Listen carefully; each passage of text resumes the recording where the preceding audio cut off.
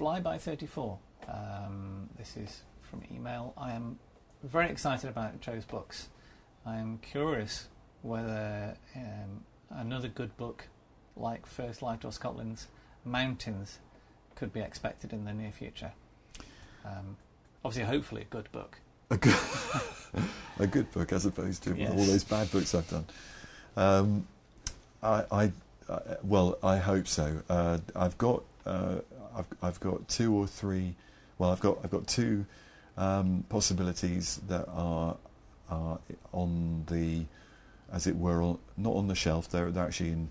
One of them's very much in the process at the moment, which is very exciting. I really don't want to say too much about them. I feel that I'm absolutely passionately determined to do a book in the near future that's aimed directly, bullseye, straight at photographers, basically my peers and my contemporaries, rather than at a kind of slightly more amorphous, wider market, which Scotland's Mountains was actually, even though it didn't necessarily succeed elsewhere, because I know that I hope it will strike a chord, and that's what I'm working towards at the moment, is actually that sort of book. So it won't be the same as First Light, in that it won't be. I would say I'm trying to pitch it at a, if you like, a slightly more advanced level.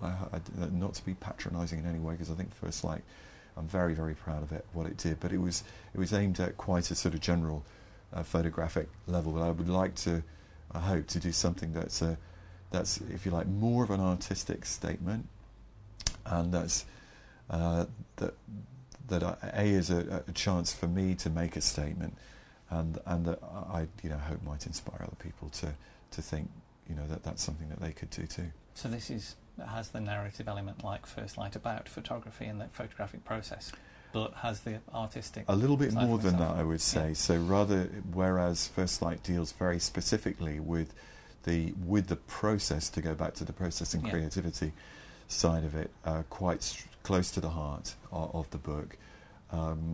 This, I think, will tend to be more. There will certainly be elements of process in it, but more towards the kind of feeling, thinking, creative, and that the words will probably be more of an accompanying narrative that is parallel, rather than an explanation or a description of what's going on, and not everybody will like that. I know that. I'm sorry for them, but that's what I want to do, because I think that I feel that I've yet to really do that kind of book, and I think that I'm ready to do it, and I think it's important that I do, even if it doesn't succeed. Daniel Fascia asks, tell us about the process of making the annual calendar, selecting images, preparing them for print, etc. Well, the process is, thanks for that, Daniel. The process very much is, it's a collaboration. It is in the sense that this is a piece of work that is intended to give people pleasure, predominantly local, and place recognition, but at the same time, hopefully, to inspire them to maybe see their landscape in a new way. So I'd like to think it's what I do locally and do best locally. Because it's a collaboration, that means it's done in association with my colleagues at the gallery. I usually draw up a short list of 20 to 30 images, and then we go through them together.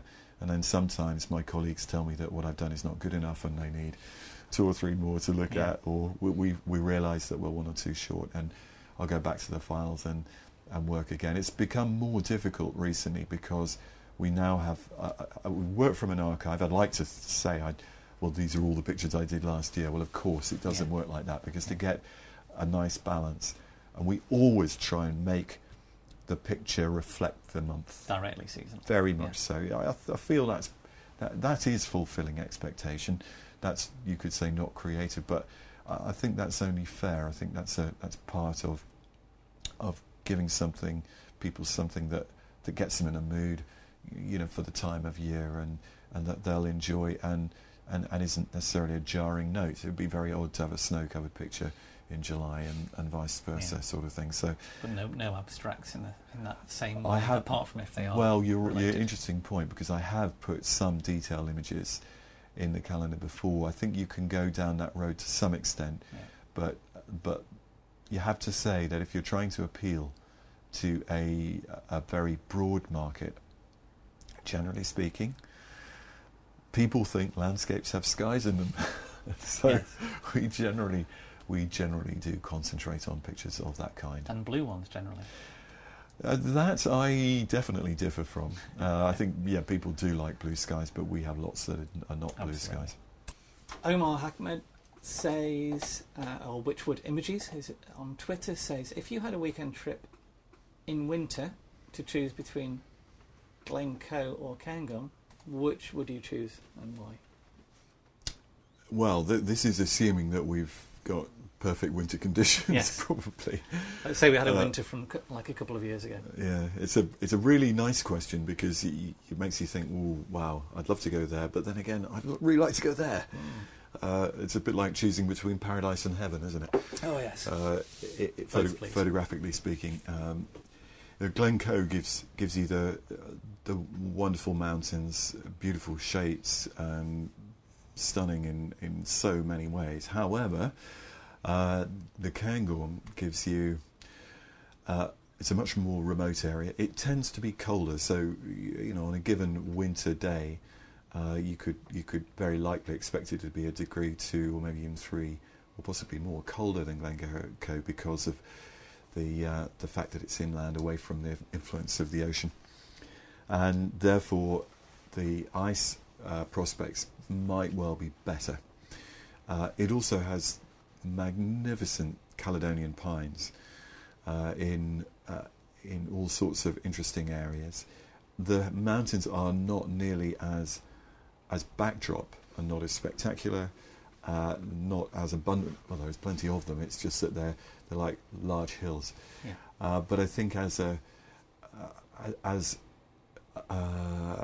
place to visit, the sense of remoteness is much greater in the Cairngorms once you get away from the road, whereas it's hard to get that feeling in Glencoe because of the road's always nearby, and because there's a lot of people. It's one of the bonuses of Glencoe in many ways, is that there is so much accessible in such a small area, but it's also a possibly negative point as well. Yeah, it can be. I mean, Glencoe's fantastic too, because you've got Rannoch on the one side, Rannoch Moor, with Glen Etive and Loch Leven, and right down by the shore. So it's an awful lot to go on. But I think that if I was being in my purest state of mind, because of the extra serenity and solitude, and the fact that it's likely to be colder, I would probably go for Cairngorm. Russell Barnes raises an interesting one. What does Joe consider to be cliched photography, and does it even exist? So I suppose the question is, what is a cliche in landscape photography? Does it even exist? I think it only exists if you think it exists. If we're going to get we mustn't get too philosophical. Very quantum answer. Yes. I've got to be honest. I personally would say it probably does exist, because I think that cliches are a useful way of describing work that, whether of whatever artistic bent, that we think of as unoriginal and derivative. Is that a fair description? Yeah. Of cliched? Yeah, derivative? I don't know. Yeah, I think it would be, yeah. I mean, I've thought about this, and I think it comes from... I thought of it from the point of view of why it happens, and I think it happens because people have a library of images in their head that they think make good photographs, as in, this is a photograph, and that might be a visual technique, a visual style, or a place photographed in a particular way. And I think many people look around the landscape when they're scouting for images, and if they see something that fits in that mental model, they'll take the picture. Now, inevitably, because it has a strong connection with something that already exists, it will be likely to be derivative in some way. However, there is probably a distance between directly derivative and influenced by, or working with a genre. Mm. And I think it depends on the strength of the photograph. If you work within a style, but with the content and composition that brings something new to it, then yes, it may have a derivative component, but it can still succeed. And I think you've got to add something to the cliche to make it not a cliche. If you are photographing, you mentioned this in terms of locations. Yes, yes, because I think that locations are often perhaps associated with what we might call photographic cliches, but of course you should be able to go where you want and feel that there's a photographic challenge there that is going to provoke your creativity and that you can do something that's truly yours. And I still think that's true, however well known a location may be.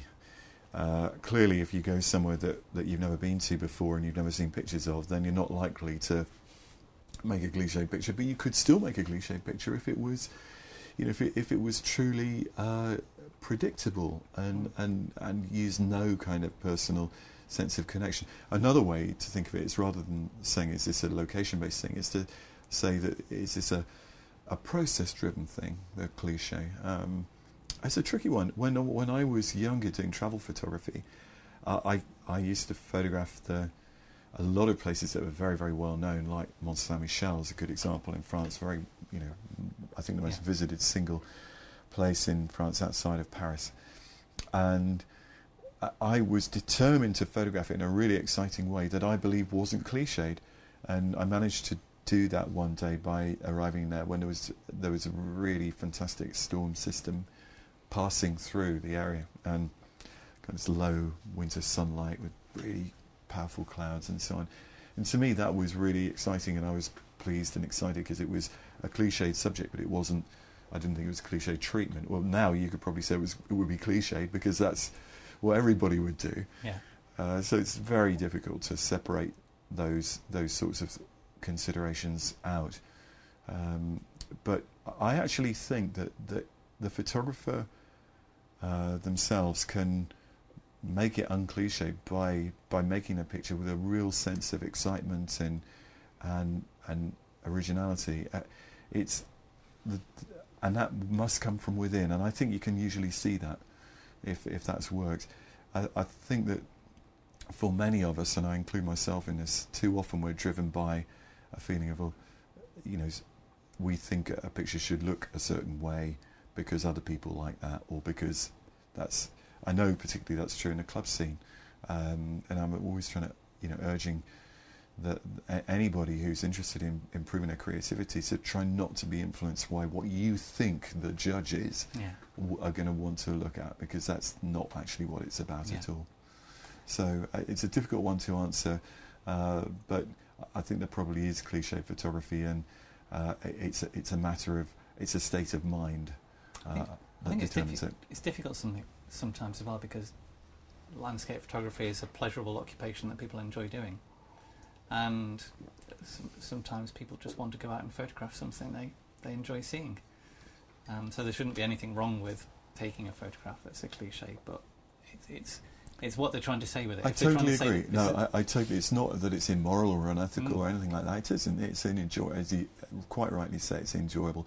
I think the only problem with it becomes if there's an attempt to kind of either when you enter it into competitions. I mean, we've seen that happen. Yeah. Does happen. Then it becomes difficult because you're asking judgment, and then judgment will inevitably arise in all sorts of ways. So, it's important to keep that into perspective. Richard Hurst asks, any chance can I borrow your gear for a trip? I hope you're feeling strong, Richard. There's quite a lot of weight involved. I guess the answer is no, but get in touch with Joe directly for an honest answer. Absolutely. Charles Twist asks, both Joe Cornish and David Notton have surrounded themselves with staff who do their PR. Is this business model more likely to make a good income for two than the model where a single person covers all chores? Thanks. I've got this image that Charles has come up with here of us sort of sitting with our cigars in a room, surrounded by staff, just waiting to do our Photographic wishes. butlers. Oh dear. Yeah, it's an amusing image. A misconception on your part, I think. It's a very, very far from the truth. I mean, Dave has a kind of is perhaps more willing to think of his arrangement in that way, in that he. I mean, I've heard him say, you know, he has a team, and he does have a team, and that they support his endeavour. I can't speak for him, but so yes, in a way, that's fair enough for Charles to think that. In my case, I have a connection with a gallery of which I am a director, but the gallery is not there specifically to do my PR. I just want to emphasise that point. It's there to be a business, and it is completely independent from me, and it's important that it should be so, and that it's seen in that way. And it's I can tell you, there's not that many people who work there, including part-timers. It's about 6.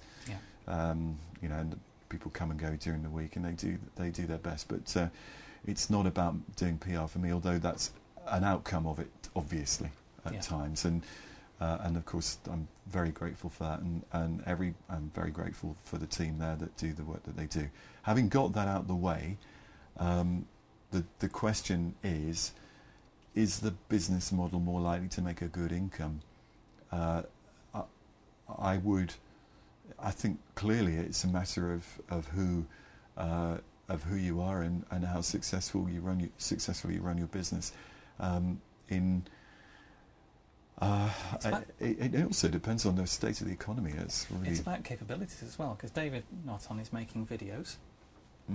He's maintaining a website which has software development costs and editorial costs, etc. And in the background, he runs workshops that, when he's away, somebody has to answer the phone, etc. So he can't do everything himself. There's very few people out there who would be able to do all that. I agree. themselves. I mean, I think that I totally agree. I think if you're going to have I mean, a very typical model for photographers is photographer and wife, photographer and husband, and that often works where the other half does a lot of the legwork, and they support you, and that's true for me to a large extent. Jenny does lots. She doesn't do everything clearly, but she does her bit, and I'm sure that most photographers will recognise that there's a lot in that. I think my personal view is, if you are really, really well organised, the best way to do it would be to employ a full-time all-rounder who is both PR person, personal assistant, agent, editor, and so on. Male or female, whatever whatever's appropriate, but it's much more to do with the person than what gender they are, obviously, but who has your interests totally at heart and who will benefit from you doing well. I think that's the smallest team you can manage. It's probably the most and therefore the best way. But if you work completely alone, it is really, really hard. There's far too many things to do, and if you're having to look after PR as well, then very few people, I think, are really good at PR on their own without having somebody to bounce off anyway. And therefore that's kind of essential. I think, like so many, probably the vast majority of endeavours, that there are, if you can't work in isolation, and this is no exception. David O'Brien, regular on Landscape Reader, what would Joe count as his photographic achievements for 2012? Can we pass? We haven't got to the end of 2012 yet. I mean, I tend to find that the year goes by so fast, and it's been so dense that you can almost forgotten the beginning of the year by the end of it. Instead of achievements, high spots probably. High points.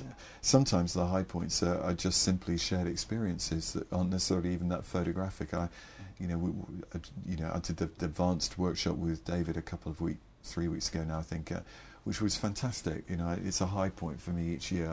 I love it. I love the people who come, and we have a great time. And it was great photographically as well as it happened, but not necessarily for me personally. So. But no, photographic high points. I think that I probably did have a couple of sessions in South Africa where I was really excited, and whether what I did was any good, I think it's far too early to say. But that was exciting. I had some moments right at the beginning of the year with you in Westeros, which were for me really special, really exciting, and which I definitely put them up there. There's been an awful lot of this year has gone by where I've been just trying to deal with just carrying on, as it were, where I haven't really perhaps achieved that much photographically, although I've shot a lot of photographs. I've done some work for the National Trust as well this year, which I've enjoyed doing. But I think probably if I had to pin down one thing. Well, I'm quite happy with some of the things I did in Ladakh, actually. Yeah. But that wasn't a photographic trip, so it would seem a bit ironic if it were. If they were. The people pictures, the photographs you shot in the Hasselblad were particularly inspiring. There's a couple of black and whites and the large mountain shots from the valley. Yeah, thank you. Which hopefully we'll be able to show on the magazine at some point. Yeah. Sam Jones says, do you ever suffer from photographer's block? And if so, how do you deal with it? Yeah, it's an interesting point that Sam makes, because I think most artists at one point or another will feel slightly unproductive, but it's writers but normally who suffer from block, isn't it? I think that is actually, to a large extent, I think it's a byproduct of the nature of their medium. Whereas I think that if you could argue, if you paint or if you're a landscape photographer, you couldn't really have block, because even if you didn't know what you're doing, you could still go out with your camera, and sooner or later something is going to happen. Yeah. And that's generally how I deal with it. I've certainly had a lot of lows over the years where I've not been particularly productive, and I've had periods where I've gone for a long time without doing anything very original, and that always, I think after a while I start to realise that, and I get despondent, and then it gets worse, but you get yourself out of it sooner or later. And I think the most important thing for me is to deal with any kind of creative impasse. The only solution is to go out and face it, and that it's not that hard, really. It was pick up your bag and put your tripod on your shoulder and go out. Do you think it's a common theme for good, in inverted commas, photographers or artists, that they aren't happy with their own work on a regular basis? I think that it is, probably, certainly among people I know, because people who are really creative are also really sensitive, and that with that sensitivity comes heightened awareness, including awareness of your own failings and weaknesses. And the weird thing about it is that it's very easy. In some ways, it's easier to focus on that rather than on what you've done well. And I think there's in fact an unfortunate tendency for creative types to be quite self-indulgent, you could say, in that way. We've all done it. It's partly because we like a bit of sympathy from our people surrounding us. Self-pity, I think, is not a constructive or creative state of mind. It's also, frankly, not really justified in the case of most people who live in the West and and who have a roof over their heads. Contextually, it is not justified. Of course, it's human, it's natural, and all of those things. But I think sometimes to put things into perspective, is important. And if you're feeling a bit sorry for yourself, and certainly I'm as guilty of that as anybody, and you need to get out of that state of mind, and you should. The best way I find to do it is to go out and walk. Yeah, works for me pretty well every time. And we have a final question from Ken Nolan, which is, on a recent visit to Joe's galleries, the upper floors showed work from different photographers. How are these photographers chosen? Oh, well, okay. The gallery has recently to make the building that we're based in is a big one. We're very, very lucky to have it, but it's also been a burden of sorts because there's a high maintenance costs, and we're trying to. We didn't buy it outright. We have a mortgage that has to be paid for, so we needed to find better produce. Well, we needed to find an income. Also, we had the rooms and the space, and we essentially advertised the fact that these rooms were available for other photographers and or artists, or indeed anybody, frankly, who wanted to rent them off us. So it's no different to being, a landlord with a bit of room that you want to rent out. Purely commercial decision. Yes, I wasn't involved in it, so Ken would really have to ask my director colleague Johnny the details if he was really interested. But there was, if he's wondering if there was a long kind of process of us sitting in judgment as to whether somebody's work was good enough, that didn't come into it. We were being very pragmatic, and we're very happy for anybody who took the opportunity. I think if their work had been hopeless, we'd have had sort of second thoughts. Given a choice. Yeah. But to some extent, we were just grateful to get people in. Got some good photographers. We have got some very good photographers, and we obviously hope that it's going to work out for them longer term. But you do have to take quite a long term view of it. One final question from myself is: you've been using a DSLR a lot more recently. You've got a D800. Yeah. What do you think of it? I'm sure a few people are thinking about it as Christmas presents, either to themselves or if they have. Well, lucky them. Rich of the heart. Yes, exactly.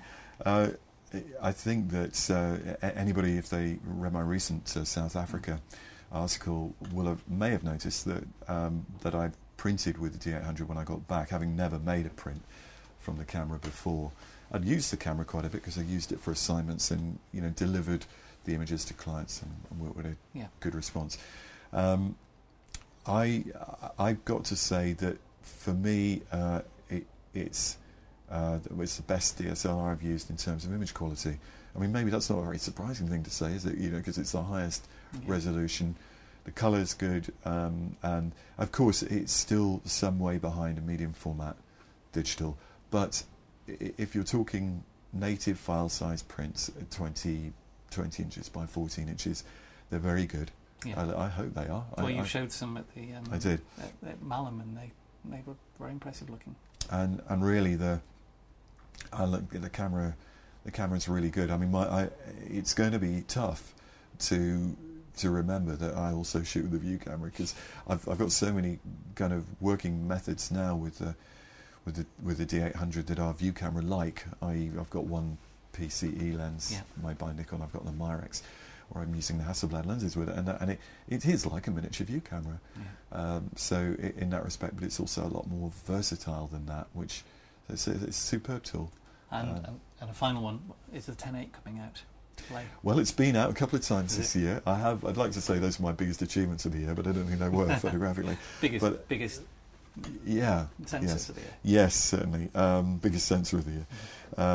And I've thoroughly enjoyed using it. I mean, it's fantastically exciting to use the 10.8.